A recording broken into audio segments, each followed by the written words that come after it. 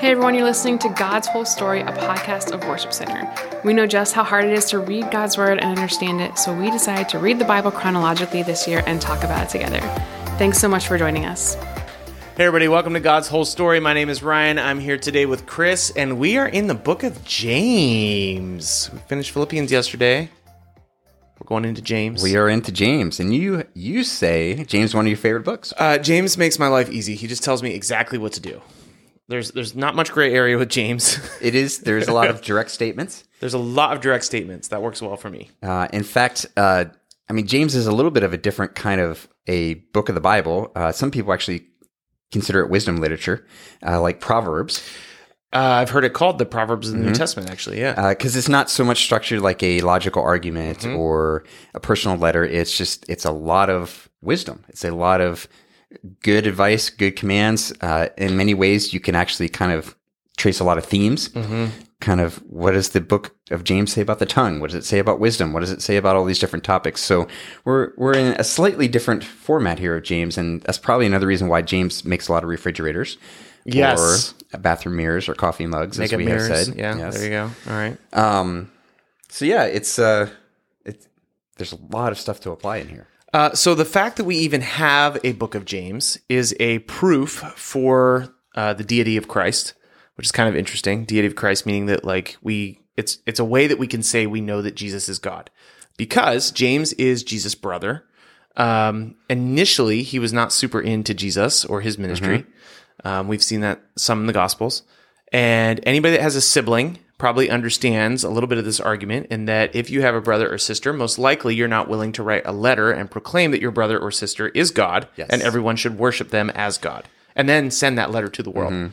So the fact that James did this, very, very close to the life of Christ, actually. This is not a piece of literature that's far removed from Jesus.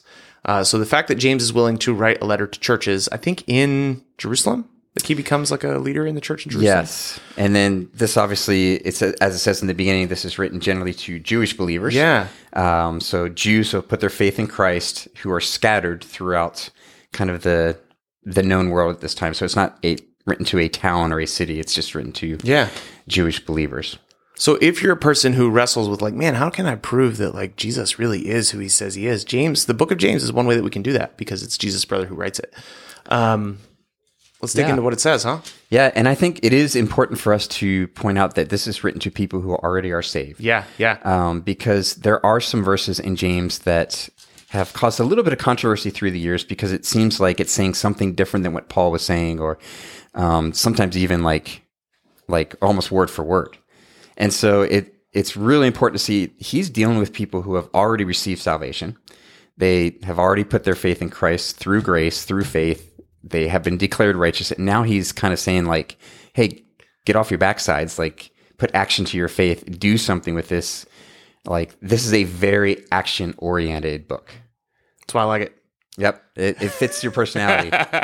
Let's stop talking about it. Let's do it, right? Martin Luther hated this book. Martin Luther spent a lot of time. He's a reformer. This is your nerd extra credit. He's a reformer who wanted a lot of people to understand grace and not works. And he actually wanted this removed from the Bible completely. Yeah, and this was a book that there was a little bit more discussion on, would it make the canon or not, because of some of those things. But that's why I actually think it's important that we see, hey, this is dealing primarily with the topic of sanctification more than it is salvation. And when you look at it that way, then it does fit the unity of the rest of the teaching of Scripture. This is not saying something different. That's important, because sometimes one of the ways that people get turned off of the Bible is they just think there's all these contradictions in it. This is not one of them. So one of my favorite verses in the book of James, it's I don't know if it's a coffee cup one or not, but it's James 1:20. And the way that I remember is, the wrath of man does not produce the righteousness of God. Human anger does not produce the righteousness that God desires. I love this because there's oftentimes in ministry situations, particularly difficult ministry situations, particularly student ministry situations. There we go, hitting home. We're typically led to believe hey, if you just get mad enough, somebody will finally listen. And James is pretty clear that actually the amount of anger that you're willing to have is in no way connected to the amount of righteousness that God is willing to bring. So particularly when I worked in camp ministry with really tough kids, this verse was on my footlocker in my tent. Okay. I was like, okay, I got to remember this. the Jesus style of leadership versus the drill sergeant style of leadership. Yeah, actually. It's just like, hey, you know what? You can be really ticked off all day long. It's actually not going to bring about God's love. And that is a tough thing to internalize and put into practice when you're surrounded by really difficult situations. All right, another verse that stood out to me is in chapter 3. There's a lot of talk about the tongue, and talking about the tongue says sometimes we praise the Lord and sometimes we curse those who have been made in the image of God. And man, that's a convicting. It's kind of timely. Yeah, I mean, where it's easy to talk about everybody you disagree with and then walk into the church and raise your hands and sing songs to God. But it's challenging. Like, how do we talk about people we disagree with? How do we talk about Christians we disagree with? Exactly. And, yeah. You know, there's got to be ways to disagree and do it in an honorable way. And I think that's what this is after. Like, if our tongue just blazes like wildfire, we're going to hurt people. We're going to wound people.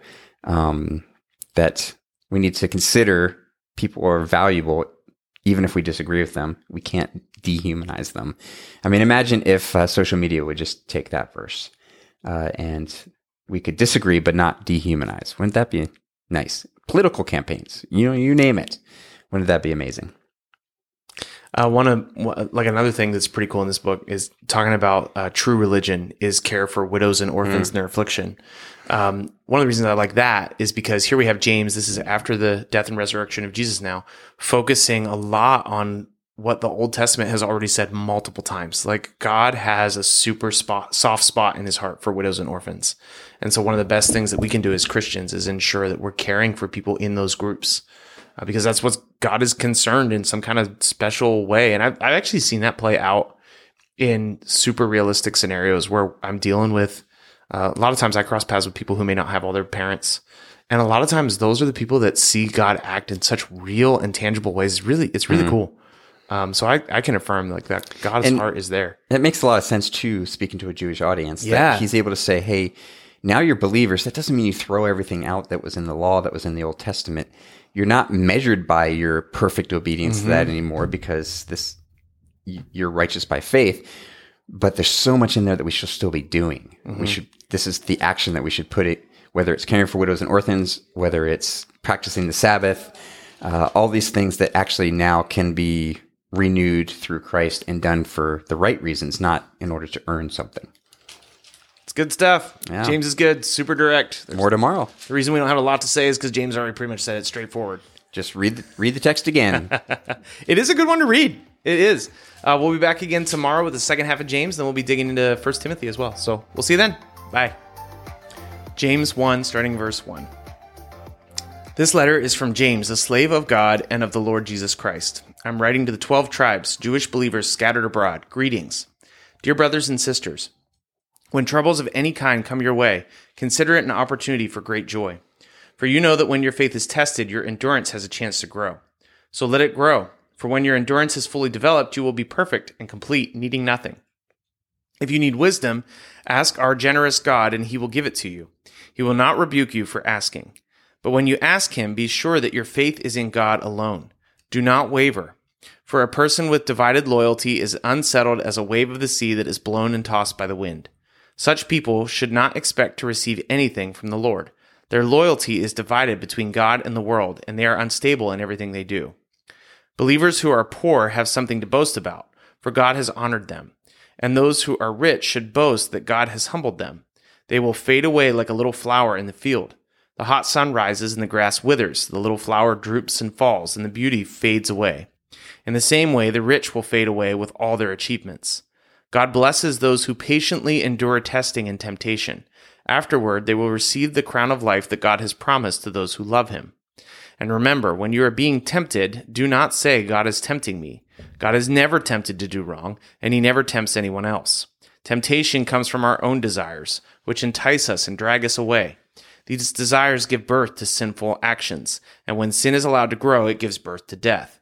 So don't be misled, my dear brothers and sisters. Whatever is good and perfect is a gift coming down to us from God our Father, who created all the lights of the heavens. He never changes or casts a shifting shadow. He chose to give birth to us by giving us his true word, and we, out of all creation, became his prized possession. Understand this, my dear brothers and sisters. You must all be quick to listen, slow to speak, and slow to get angry. Human anger does not produce the righteousness that God desires. So get rid of all the filth and evil in your lives and humbly accept the word God has planted in your hearts, for it has the power to save your souls. But don't just listen to God's word. You must do what it says. Otherwise, you're only fooling yourselves. For if you listen to the word and don't obey, it's like glancing at your face in a mirror. You see yourself, walk away, and forget what you look like. But if you look carefully into the perfect law that sets you free, and if you do what it says and don't forget what you heard, then God will bless you for doing it. If you claim to be religious but don't control your tongue, you're fooling yourself and your religion is worthless. Pure and genuine religion in the sight of God the Father means caring for orphans and widows in their distress and refusing to let the world corrupt you. My dear brothers and sisters, how can you claim to have faith in our glorious Lord Jesus Christ if you favor some people over others? For example, suppose someone comes into your meeting dressed in fancy clothes and expensive jewelry, and another comes in who is poor and dressed in dirty clothes. If you give special attention and a good seat to the rich person, but you say to the poor one, you can stand over here or sit on the floor, well, doesn't this discrimination show that your judgments are guided by evil motives? Listen to me, dear brothers and sisters. Hasn't God chosen the poor in this world to be rich in faith? Aren't they the ones who will inherit the kingdom he promised to those who love him? But you dishonor the poor. Isn't it the rich you oppress and you drag into court? Aren't they the ones who slander Jesus Christ, whose noble name you bear? Yes, indeed, it is good when you obey the royal law as found in Scriptures. Love your neighbor as yourself. But if you favor some people over others, you're committing a sin. You're guilty of breaking the law. For the person who keeps all the laws except one is guilty as a person who has broken all of God's laws. For the same God who said you must not commit adultery also said you must not murder. So if you murder someone but do not commit adultery, you've broken the law. So whatever you say or whatever you do, remember that you will be judged by the law that sets you free. There will be no mercy for those who have not shown mercy to others. But if you have been merciful, God will be merciful when he judges you. What good is it, dear brothers and sisters, if you say you have faith but don't show it by your actions? Can that kind of faith save anyone? Suppose you see a brother or sister who has no food or clothing, and you say goodbye and have a good day, stay warm and eat well, but then you don't give that person any food or clothing. What good does that do? So you see, faith by itself isn't enough. Unless it produces good deeds, it is dead and useless. Now, someone may argue some people have faith, others have good deeds. But I say, how can you show me your faith if you don't have good deeds? I will show you my faith by my good deeds. You say you have faith, for you believe there is one God. Good for you. Even the demons believe this, and they tremble in terror. How foolish. Can't you see that faith without good deeds is useless? Don't you remember that our ancestor Abraham was shown to be right with God by his actions when he offered his son Isaac on the altar? You see, his faith and his actions work together. His actions made his faith complete, and so it happened just as the scripture said. Abraham believed God, and God counted him as righteous because of his faith. He was even called the friend of God. So you see, we are shown to be right with God by what we do, not by faith alone. Rahab the prostitute is another example. She was shown to be right with God by her actions when she hid those messengers and sent them safely away by a different road. Just as the body is dead without breath, so faith is dead without good works. Dear brothers and sisters, not many of you should become teachers in the church, for we who teach will be judged more strictly. Indeed, we all make many mistakes. For if we could control our tongue, we would be perfect and could also control ourselves in every other way. We can make a large horse go wherever we want by means of a small bit in its mouth, and a small rudder makes a huge ship turn wherever the pilot chooses to go, even though the winds are strong. In the same way, the tongue is a small thing that makes grand speeches. But a tiny spark can set a great forest on fire. And among all the parts of the body, the tongue is a flame of fire. It is a whole world of wickedness corrupting the entire body. It can set your whole life on fire, for it is set on fire by hell itself. People can tame all kinds of animals, birds, reptiles, fish, but no one can tame the tongue. It is restless and evil, full of deadly poison. Sometimes it praises our Lord and Father, and sometimes it curses those who have been made in the image of God. And so blessing and cursing come pouring out of the same mouth. Surely, my brothers and sisters, this is not right. Does a spring of water bubble out with both fresh water and bitter water? Does a fig tree produce olives or a grapevine produce figs? No, and you can't draw fresh water from a salty spring. If you are wise and understand God's ways, prove it by living an honorable life, doing good works with the humility that come from wisdom. But if you are bitterly jealous and there is selfish ambition in your heart, don't cover up the truth with boasting and lying. For jealousy and selfishness are not God's kind of wisdom. Such things are earthly, unspiritual, and demonic.